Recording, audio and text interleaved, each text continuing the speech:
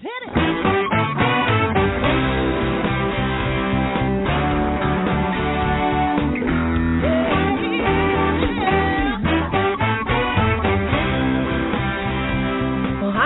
And welcome to Alzheimer Speaks Radio. I'm your host, Lori LeBay, and I'm so excited that you're joining us today.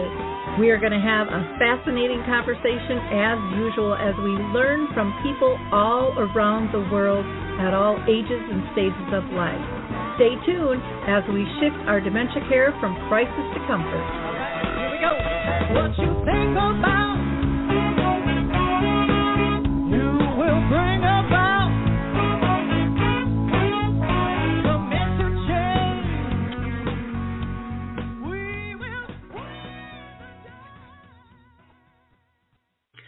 Well, hi, everyone, and welcome back to Alzheimer Speaks Radio. We are going to have a really interesting conversation, especially if you are a care partner or a professional or family member. It doesn't make any difference caring for a loved one with any form of dementia. There's so many overlaps.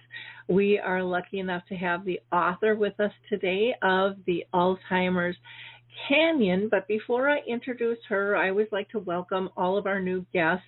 We have listeners all around the world, and I just thank you for following us and participating in the show. This is a live show, so if you want to call in and have a question regarding the conversation here today, that number is 323-870-4602. That's 323-870-4602.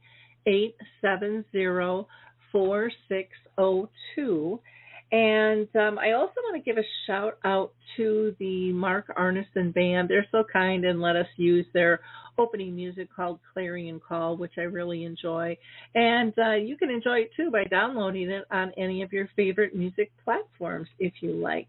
I'm going to do just a couple of shout outs, and one I'm kind of like shouting from the rooftops because I have been asked for over 10 years now to make my signature story, one of my keynotes that I do when I'm speaking, into a book. And it's called Betty the Bald Chicken. And we now are doing pre-sales on that. And it's all about lessons in how to care. It's a children's book. It's short. It's only like 30 pages. The illustrations are fabulous. And it isn't necessarily dementia specific. It talks about how we care as a society. And, you know, that could mean anytime you don't feel like you fit in anymore or you're under the weather, how do we help ourselves and how do we help someone else? So go to alzheimerspeaks.com and just click on the book tab and you'll get more information about Betty the Bald Chicken. It would make a great gift for adults and for children alike. I think it'll be a wonderful story for especially parents and grandparents to share with their kids, but I've been told by librarians and teachers, oh no, we've got to get this into the schools as well. So please check that out.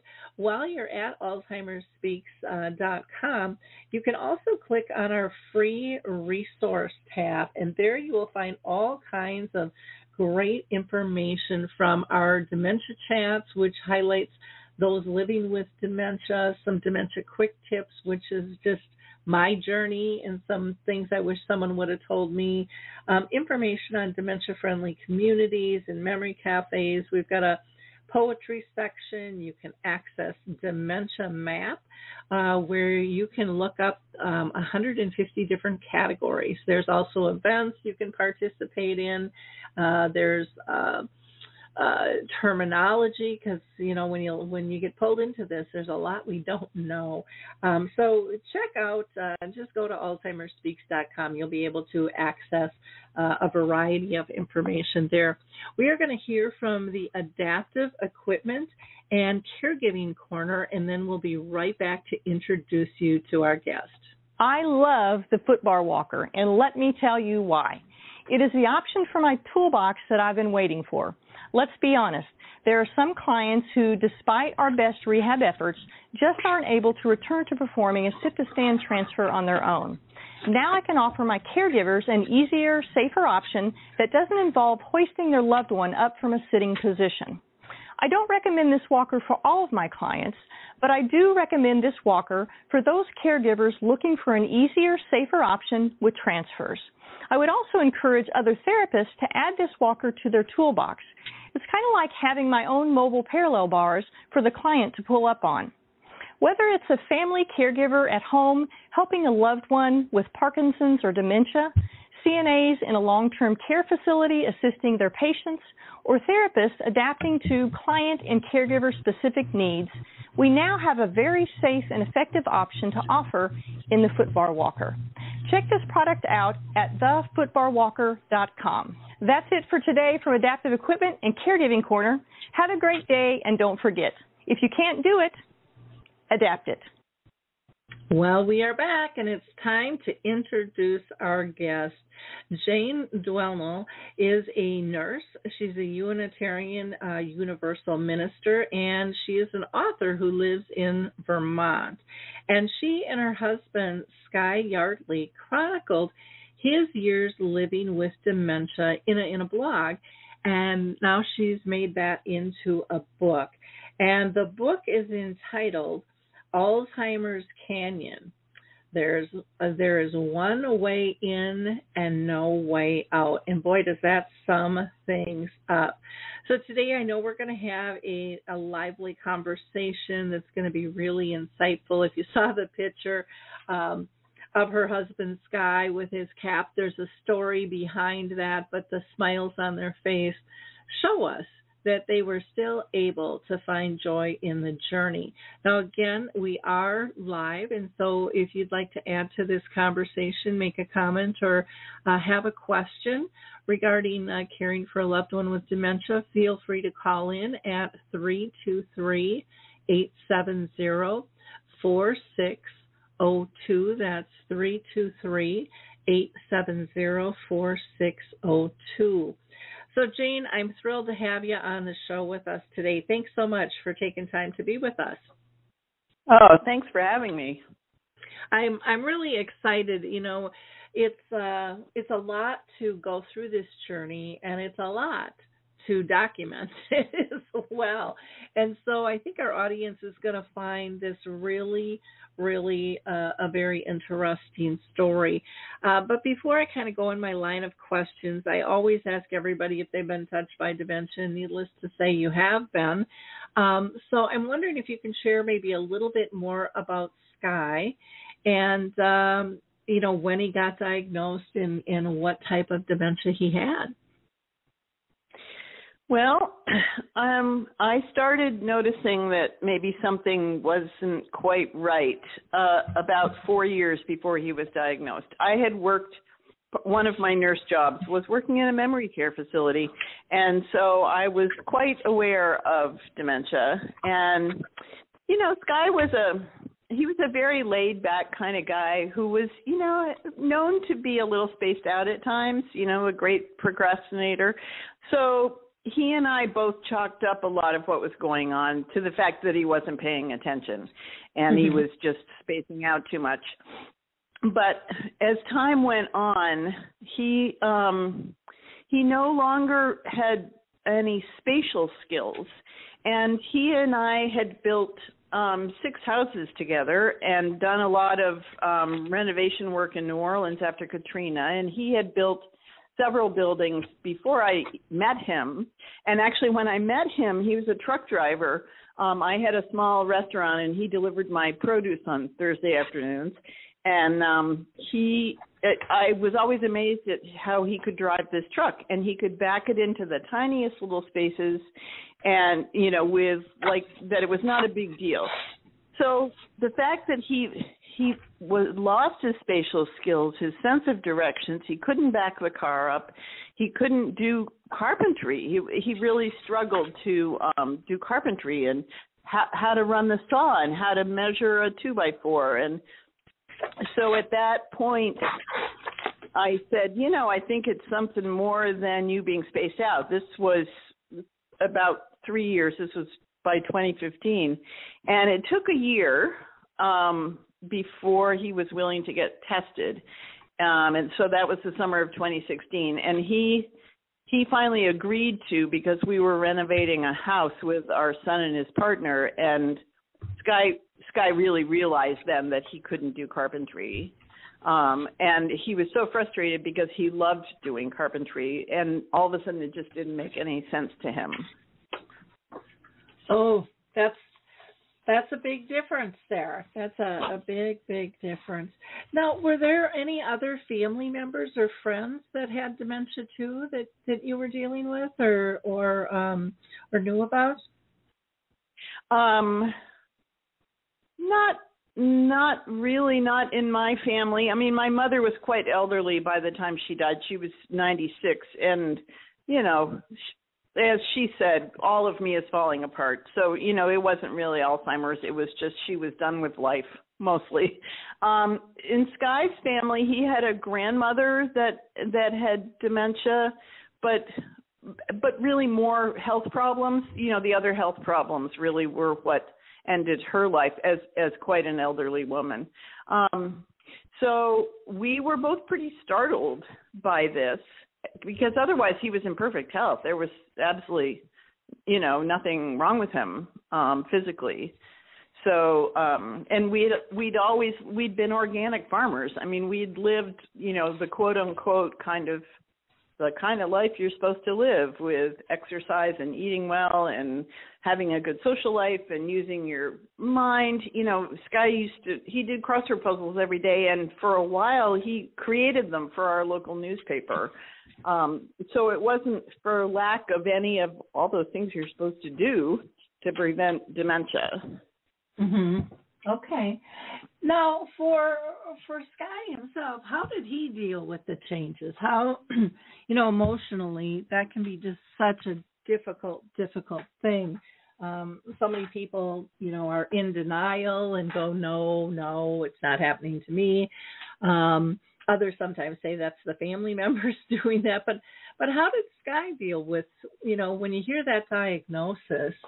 I should really ask how both of you dealt with it up front. Well, he embraced it. I mean, this was a miracle and a blessing, because this would not have gone well for me if he had been in denial. But he was a very intelligent, curious person. And so, you know, once he agreed to be tested, he was curious about all the different kinds of tests they were running on him, and found joy in the curiosity of that and experiencing that. And of course he was completely devastated to get the diagnosis, and he probably cried every day for 3 months. Well, we both did. So he said, I want to find my people. I want to meet with other people who have this so I can talk with them, and share in the experience. And he was very frustrated that he was unable to find those people, because so many people are in denial. We met several other couples, and, you know, so we'd meet for coffee, and the spouse without dementia and I would have a great time talking, and Sky would try to talk to the person with dementia about having dementia, and the person was always in denial about it, you know, and they were happy to talk about politics or the weather or, you know, kind of regular things, and Sky just was so frustrated. And that was one reason that we started the blog, is that he wanted to talk about it.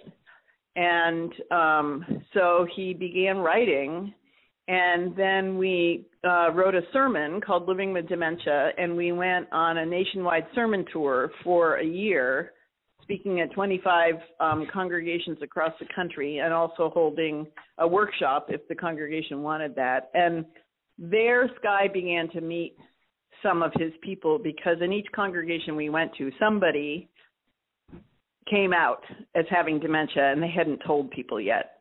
So Sky was thrilled about that. He really felt like that he was making a difference in the world, to help people accept that dementia is just another illness, and it's nothing to be afraid of, and there shouldn't be such stigma around it. Oh, I so agree. The stigma is so heavy, and that feeling of isolation and not being able to connect with others is, I mean, it's devastating. You know, the loneliness and the awkwardness and the frustration. I mean, there's so many different emotions wrapped up in that. It's critical that we are able to connect people to others, and that's what I love about some of the groups like Dementia Mentors and Dementia Action Alliance, and you know, there's several of them out there that really lift and raise the voice of those living with the disease. Because, gosh, you know, we can guess all we want, and we can come pretty close, but we don't always know, you know, the actual truth of what it's like.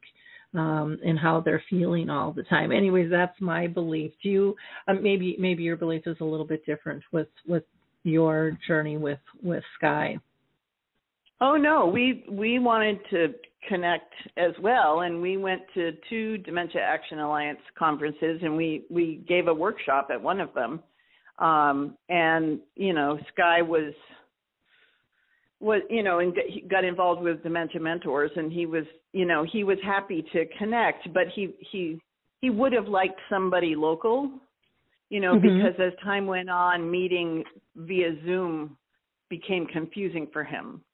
And he just would have preferred it to be local. But so when he went to live in the memory care facility for his last year, he was thrilled because he was with his people finally. Mm-hmm. Yep. Well, that's wonderful to hear. You know, I always like to ask people, and people think it's a goofy question, but I always find it fascinating how you picked the title to the book. Oh, well, this is all Sky. I had nothing to do with this. He in the book there are 11 episodes. This is a fantasy parable that he made up about Alzheimer's Canyon, one way in and no way out. And it starts with, you know, the doctor in his highway flagger outfit flagging Sky off the interstate down this rutted one-way dirt road to Alzheimer's Canyon. And then in the 11 episodes, there are all these adventures that and it's not Sky's, you know, the character has a different name. But anyway, the character who lands in Alzheimer's Canyon has a lot of adventures that are completely hysterical and irreverent. And Sky just loved writing these. And I was sorry when he lost the ability to write, because he could have gone on and on about this. It was completely hysterical. Can you give us an example of one of the stories that just kind of still cracks you up, that shows the kind of the heart and soul of Sky and how he was dealing with this? Well, in the first episode, you know, as he makes his way down the rutted dirt track, and he comes to the Canyon Visitor Center, you know, like places have, and he goes in to try to find out, you know, where he is and what's going on, because this road was not on his map, and so he really wasn't expecting it. And he goes into the Interactive Visitor Center and tries to run the exhibits, and they don't work. And so he goes and complains at the front desk, and the woman said, "Oh, well, the exhibits are only for the caregivers. They're not for the sufferers." And, you know, and he's like, "Okay, I have a guidebook here, but it's blank." And the woman at the front desk says, "Yeah, it's blank. We don't know anybody's paths. Just start here." And this guy's like, "I'm so frustrated. I want information. I want, you know, somebody to tell me something." And anyway, the woman just doesn't treat the poor guy who's landed there very well, and you know, suggests that maybe he needs to go, you know, chill out somewhere. And so he does. And then he goes to the restaurant and has a very nice dinner. Well, that's good. That's good. Little food always helps there. Well, I think it's interesting, you know, that you've got he's got these episodes, you know, pulled through, because it does give people a different perspective of what it feels like. Like like you said, I want help, I want guidance, I want clarity. Where is it all? And she's like, you have that, or you have that, and we can't fill in those blanks for you. What was the hardest thing you think, for you in terms of caring for Sky? Well, see, now you're going to make me cry. That's okay. I'll probably cry right with you. That's perfectly fine on this show. The hardest part was that Sky and I had a true partnership as a couple, and we it's not that we did everything together, but we really worked together, between our farm and raising our kids, and then when we left the farm and took up our careers. Anyway, we just always worked with each other to try to have the best path forward. And, we were best friends and told each other everything. And after, I don't remember exactly when it was, sometime in the first year after his diagnosis, he said to me, don't tell me everything anymore. I can't handle it. Mm-hmm. And it was like, oh my God, I'm losing my best friend. Mm-hmm. And I have several very close women friends, but that's a different kind of relationship. Mm-hmm. And I certainly could tell all of them everything, but it's different when you're living with somebody and you're used to just blurting out whatever is going on for you. So, that was hard. I was able to tell him things that I was happy about. He mostly just didn't want to hear about anything that was hard for me, or mm-hmm. if I didn't feel well or something like that, because it was hard for him to process that. And he also knew he was losing the ability to care for me if something was going on for me. So it's interesting that several people who have read the book have said to me recently that you may have felt like you lost the partnership that you had pre-diagnosis, but they said it's obvious you still had a partnership. It was just a different kind of partnership, navigating his dementia. And so I was really pleased to hear that people were able to pick that up from the book, that we still did have a partnership. It was just different. Yeah. Yeah. Well, Sky, I hear this from so many people, and maybe this wasn't for Sky, but I have heard, I can't even tell you, countless people living with dementia saying they felt like they lived almost with more purpose than they did prior to the disease. I think there's a lot of people in the world that just don't feel purposeful per se, and are really adamant about making a difference in a certain area. And I know from our conversations that was important, for Sky to get out there and speak and talk about this stuff and try to help others. Do you think he felt more purposeful? It sounds like he was a pretty purposeful guy to begin with.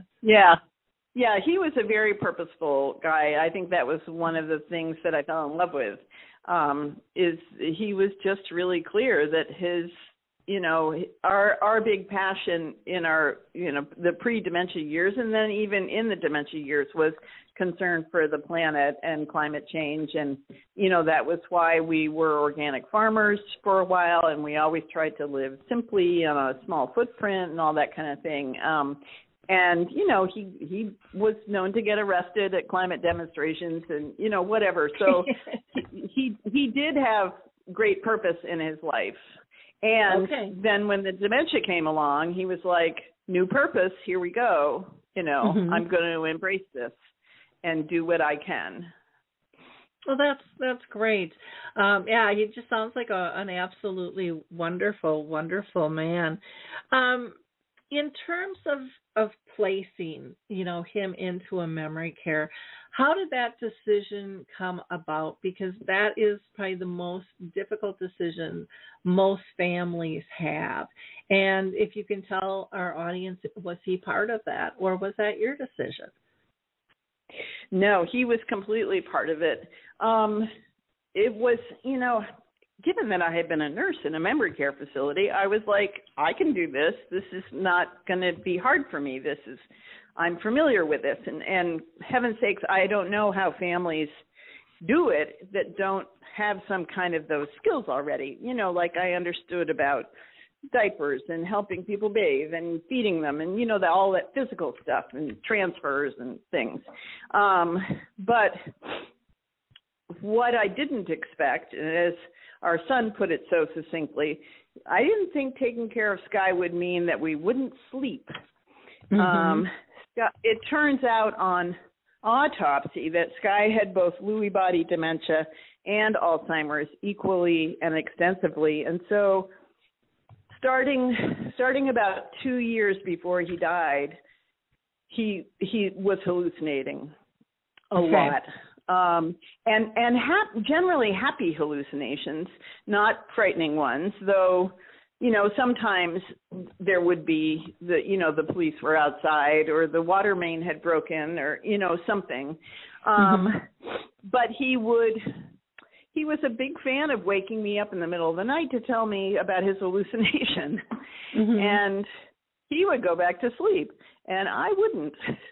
And it just started wearing on me, and we were living in a duplex with our son and his partner, and that was a deliberate move when Sky got diagnosed, because they said that they would help care for him, and that was happening. Our son even quit his job to help, but it just wasn't enough. Nobody was getting enough sleep. And our local memory care facility offered a respite program. And actually one of the first things Sky did after his diagnosis, within the first month, is he went to that memory care facility to visit it and talk to the staff there. So he knew this place existed. He had visited there. He knew they offered the respite program 2 weeks to 2 months. And so I went to talk to them to find out more details about that and the price and all that kind of thing. And then Sky and I went and spent a day there, and he went to activities and he met people. We had lunch, and he said, sure, I'll do this. I know you need a break, so I'm happy to go for respite. And then our kids were like, now, wait a minute. We can take care of Sky. So we had a sort of a family confab about this. And and then they both finally, they sent me off to spend a few days by myself, and they agreed to take care of Sky. And that's when they finally said, oh, hey, no sleep. This is not, sure, okay. Sky can... let's have Sky go for respite. So it was going to be a 2-week respite, and I was all excited because it was winter, and I was going to go lay on a beach somewhere and drink cocktails and read novels and sleep. And then, feel like I could take care of him. Well, he went to the memory care facility on March 10th, 2020, which is when the pandemic started.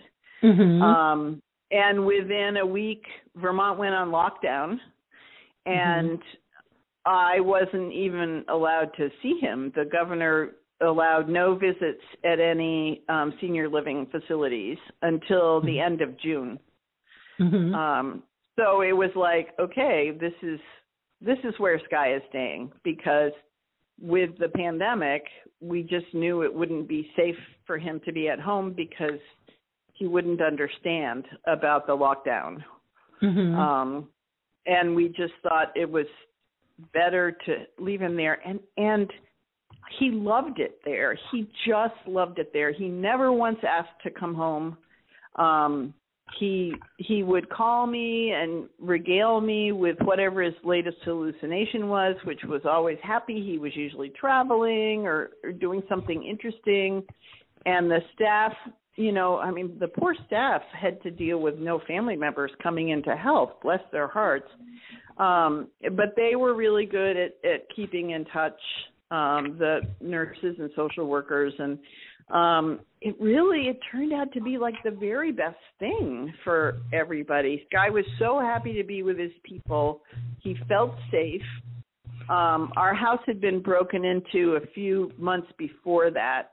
And I think, even though he never said that was bothering him, I think it was kind of always there. He never tried to, escape out of the facility or anything. He just was so happy to be there. And I was so happy to sleep. I really was. And not have to worry about him. That lack of sleep, that literally can be a killer.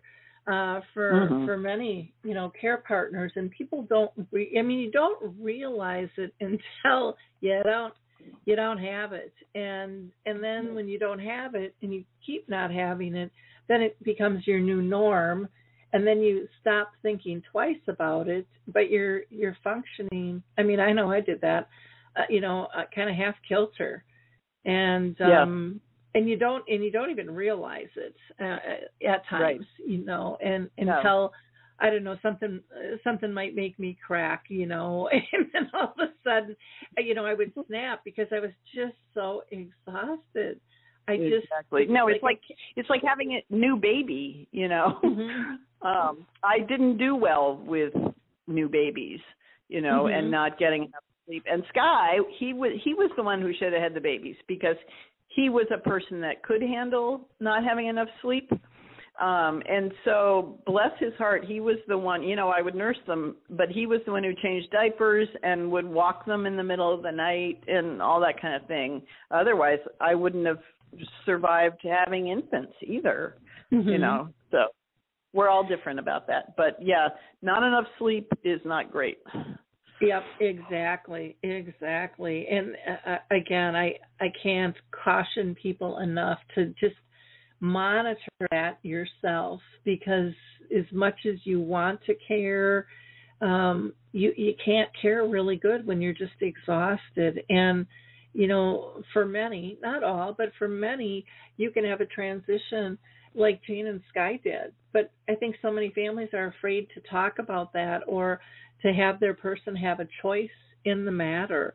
And I hear that a lot from other people living with dementia was, I want to look around. I want to see where I'm going. I want to have a say in that, but my family doesn't want to talk about it.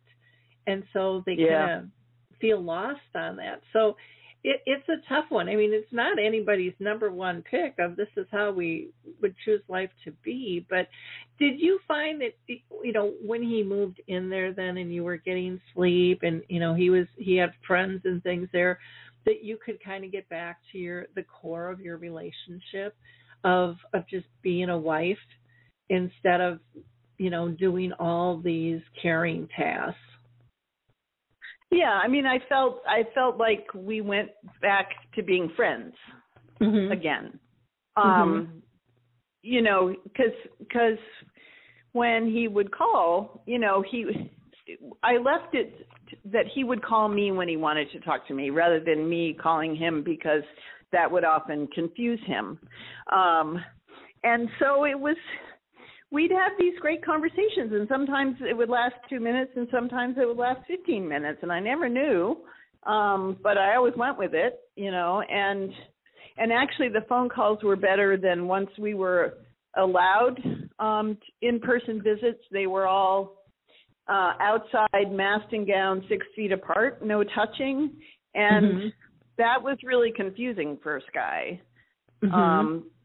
because he knew it was me, but he was physically, at that point, he was unable to hold his head up. And so he was looking at the ground. He couldn't see me. Okay. He could only hear me. And I would try to, sit on the ground and see if I could, lay down on the ground enough that he could see me. I couldn't get close enough. And we were being monitored by the staff, so there was no sneaking around. And then that only lasted over the summer because it's Vermont and they wanted outside. They tried to have visits in like a little living room, but that just got awkward. And then we went into the second lockdown that fall.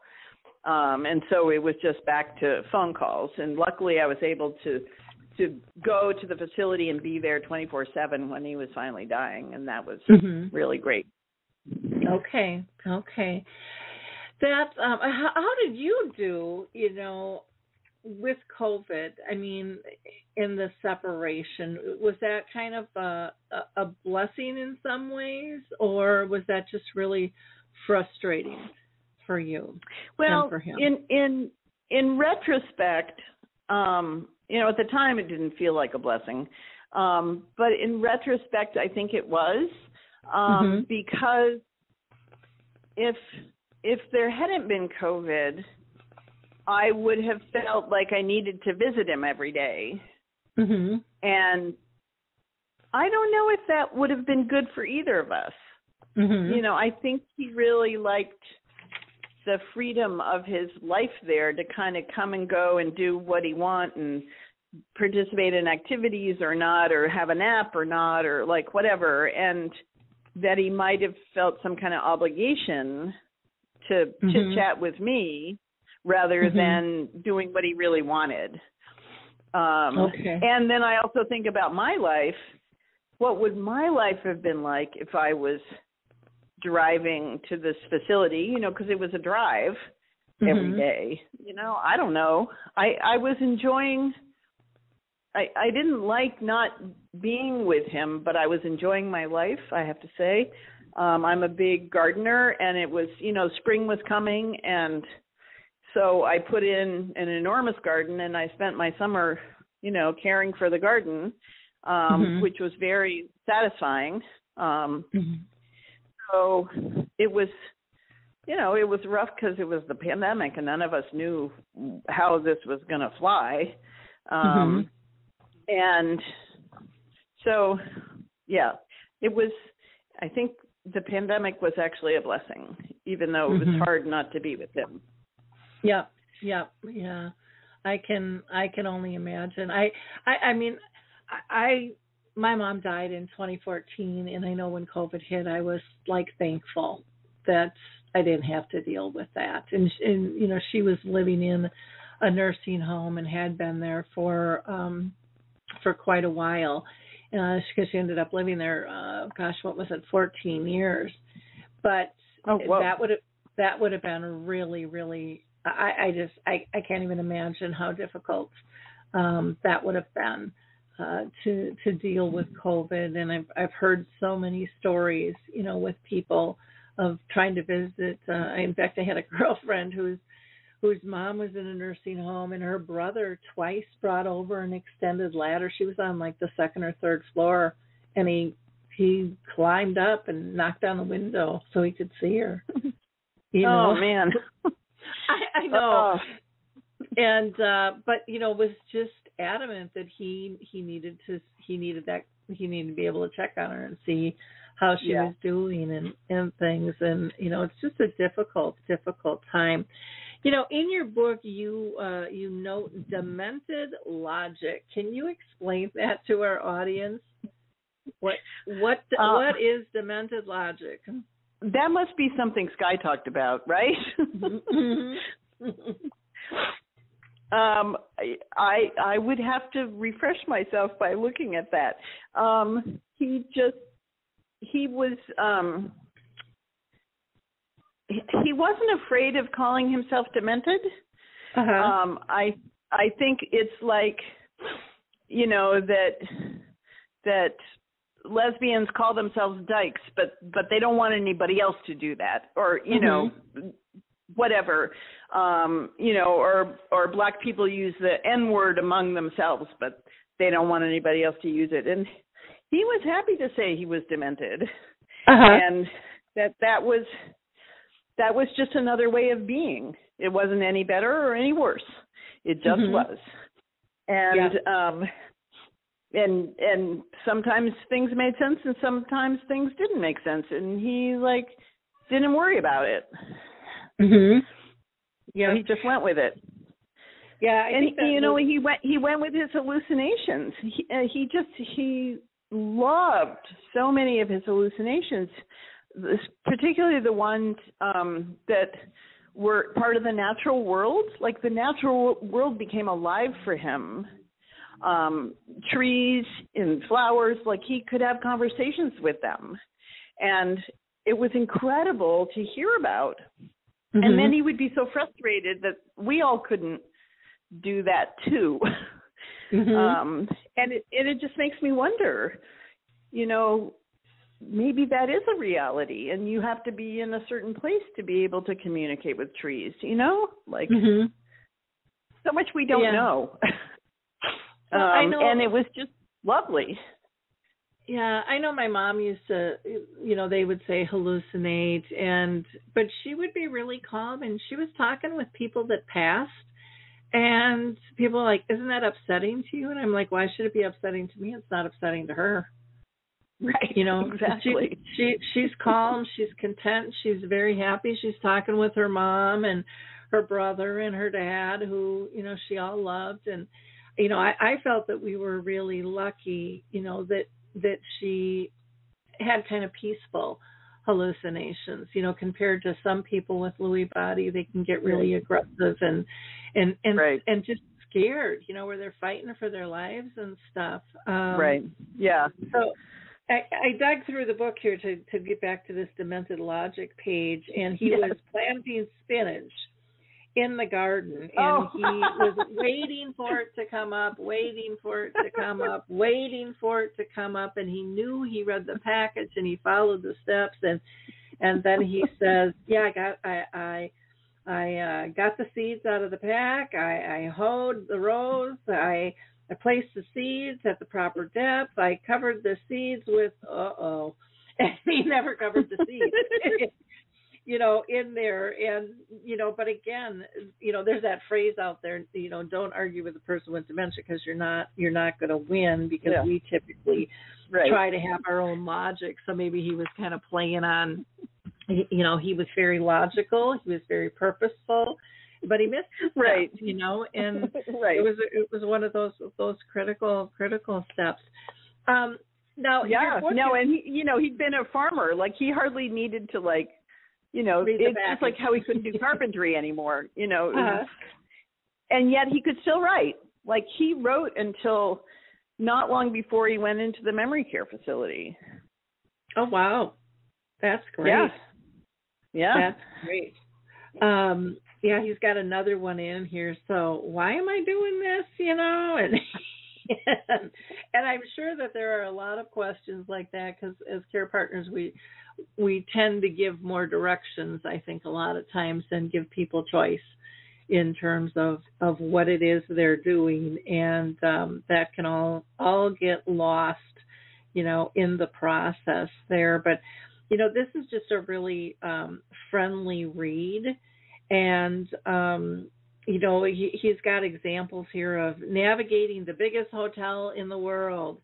And I mean, that is one of the things people hate, is hotel rooms. They can't find anything, and it's true. And it took me spending time with him, because this was a hotel in New York City where it was a cheap hotel across from Penn Station, great location, and we had stayed there a lot anytime we went to New York. So he was familiar with the hotel, but once he had dementia, he saw things that we didn't see before, like the pattern on the carpet made him crazy. Like it made it hard for him to walk down the hallway. Whereas carpet patterns, it doesn't bother me, So it was really interesting to learn about this stuff from his perspective. Things that the rest of us take for granted makes people with dementia not able to navigate a space. I mean, I loved one of my favorite ones is his getting lost on the train, which is the same kind of thing, that all of a sudden it doesn't make sense to him about how to navigate going from one car to another on a train, whereas we'd gone on a lot of trains together. We love traveling by train. And then all of a sudden it just didn't make sense to him anymore. Mm-hmm. Yeah, well, I remember Norm McNamara, who's living with Louis Body, and he wrote about the carpet situation. And he said it was, like a green carpet with gold vines and these flowers. And the gold vines to him were like snakes coming up off the ground at him. Oh. And he said it was just absolutely horrible. And people don't understand, just because somebody looks the way they've always looked doesn't mean that they're processing the way they've always processed. And that goes not only for eyesight, but for hearing, speech, touch even. I remember doing a program in Wisconsin with a gal who, oh gosh, I can't think of her name. I feel bad. She was a pastor in Wisconsin, and she did a lot of speaking as well on her dementia, and they were going to have her do the same thing. And I talked with her, and I said, I'd really like to have you talk about how your senses have changed. And she says, oh, they really haven't. And I said, I think it was Mary Kay was her name. And I said, Mary Kay, I would really, really appreciate if you would just take the weekend and just double check. Maybe I'm wrong, and then we'll touch base on Monday. She got back and she said, oh my gosh, I had no idea how much all of my senses have changed. And she talked about smell and taste and touch and, how people approach her and her eyesight and her hearing. And it was unbelievable, because we hear about, they can't remember or executive function, but there's so many other levels to this that aren't discussed. And I just find it just a fascinating conversation when we're talking with people with dementia, because they're the ones that are experiencing it. That's the only way we're really going to know these things. To me, a test isn't going to cut it with that. And so that's what I love, in your book. I mean, you can really hear Sky's voice and yours as well, throughout the book. And it's pretty magical, because like you said, in the beginning too, there are some hilarious stories in here. And I don't know, but I feel like a lot of people lose their sense of humor because they think they're not supposed to laugh, when somebody is sick. And it's like, you're not laughing at them, you're laughing at the situation. If I did something goofy, you'd be laughing at me. You wouldn't be thinking twice. And you'd probably hang it over my head for years, And some of those goofy things, like with my own mom who lived with us for 30 years, I mean, those are some of my fondest memories, of the things that we went through together. Sky had a great sense of humor anyway. And one of the early things he did, within a few weeks after his diagnosis, is he put together an email list of his closest friends. And said, okay, everybody send me your favorite dementia joke. And he collected dementia jokes, It's too bad he never wrote a blog post about it, because, he was happy to laugh about it, and maybe an hour later he'd cry about it, but he would still laugh about it. And that was one of the things he loved about wearing his brain hat, which is on the picture on the back of the book. I knitted this hat for him, and he wore it everywhere except when it was too hot in the summer. And people would stop him on the street and say, oh, I love your hat. I love your hat. And he'd say, well, let me tell you about my hat. I have dementia. And he did it as a conversation starter, and also to see what people would say. And, half the people would say, oh, and walk away. And the other half of the people would say, oh, my grandmother had that, or my uncle had that, or my colleague had that. And they'd want to talk about it. And he just felt this simple thing he did made a big difference. In a lot of people's lives. He remembered one man who's like, let me show you a picture of my wife. She had dementia and she's died, but here she is. Look, she's so happy. It was like he was so touched by those simple conversations that he had with people. Well, when they were sharing real stories of real life, it's not the weather and the baseball score, it's very intimate conversations, and I think that is one of the things that a lot of family members sometimes and professionals don't understand the importance of these support groups for people living with dementia, for them to be around their peers, to be able to talk with people that really understand. I mean, we think we understand, but they also know we're preoccupied sometimes, and we're half listening, or we're frustrated because they're not getting what we're saying, or whatever it is, or they're repeating themselves. I mean, it's like so many things. We don't ever know what someone else is going through, like whatever, whether it's an illness like cancer or dementia or MS or Parkinson's or whatever. We only know our own reality, and we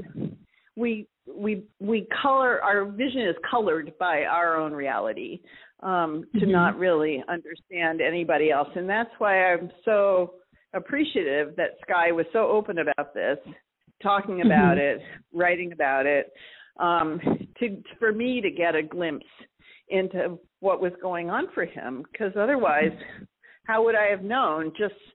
Just hanging around with him, if he didn't talk about it, I wouldn't understand about the hallucinations or his double vision, or he was so frustrated. He was a wonderful pianist, but with the dementia, he got double vision only when he was looking at the piano. That there were twice as many keys as normal. Isn't that interesting? And, we went to a, special eye doctor and a neuro-ophthalmologist, and they tested, like everything. And the guy said, it's a dementia. There's nothing wrong with your eyes.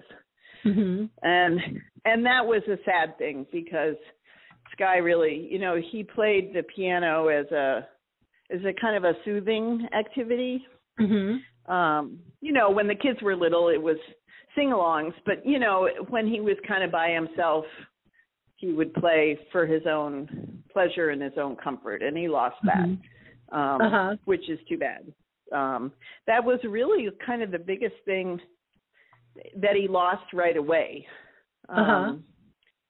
He eventually lost, obviously, a lot of other skills. He loved riding his bike, and that was another thing that brought him a lot of comfort and pleasure, was going on long bike rides. And then he got to a point where he just didn't have the balance anymore to be able to do that. And then he tried going for long walks, and then he also had balance issues with long walks, and then he eventually got lost going on a long walk. And so that was the last long walk by himself. Yeah, no, he was really lucky, because we were in our town, where he certainly was, had walked and biked a lot, and he just couldn't find his way home, and he happened to come across our dentist's office, and he recognized the sign, and he went in, and they very graciously called me. And I went and picked them up, and, that was wonderful of them. Yeah. Too. Yeah, for sure. Yeah. Well, our hour has, flown by here, but I want to give you just a couple of minutes to talk about, with our audience, were there gifts in your dementia journey with Sky?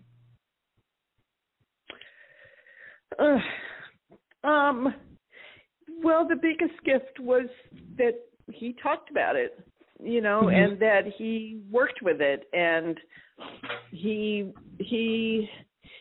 with each loss, he didn't grieve, really. He was like, okay, I can't do this, but what can I do? And there is one of the blog posts in the book where he lists all the things that he still could do, even though there were other things, that he couldn't. And that's really a lesson for all of us, because all of us at some point are going to lose abilities, whether it's just from aging or from a car accident or a disease, or, that's part of life, is losing abilities. And I learned so much from him about handling it graciously, which I'm not so sure I would do. Our kids both said, it's really great that Sky had dementia and not you.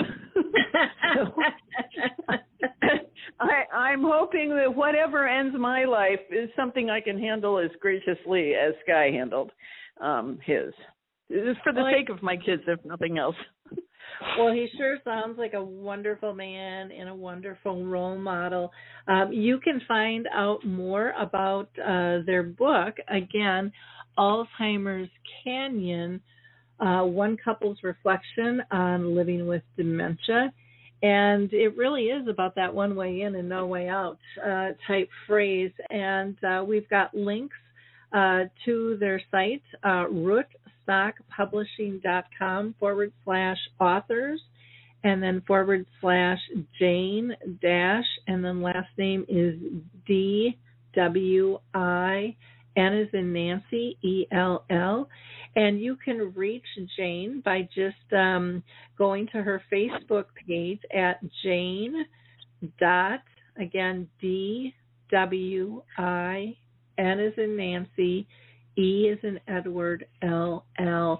Thank you so much for sharing your stories and taking the time and the effort to take everything off that blog and put it into a book form. I really do think people are going to enjoy the story. They're going to feel uplifted, and I think so often, some of the books can be really scary, but this is just formatted and told in such a gracious, loving, humorous way that I think it'll bring a lot of comfort to people, and knowing that Sky found peace in the journey. And people should feel free to ask their library to get a copy, so more people will have access to the book. And their local bookstore, wherever people like to get books. They don't have to get it from me or from Rootstock. They can just buy it wherever they like to buy their books. Exactly. And there's a lot of libraries now that are dementia friendly. They have a section specific to this, which I'm so thrilled because, gosh, I remember looking for my mom, and it was like, well, is it self-help? Is it medical? Where the heck do I go? Right. It's just one of those things where you feel like a ping pong ball, bounced around and stuff. Yeah. So, again, thank you, Jane, so much for your time today. I really do appreciate it very much. Sure, my pleasure. Okay, take care. And audience, please like, click, and share. This is another important conversation that will give people peace and comfort and some resources and different perspectives on how to deal with dementia when it knocks on their own door. Have a blessed week, everyone. Bye-bye.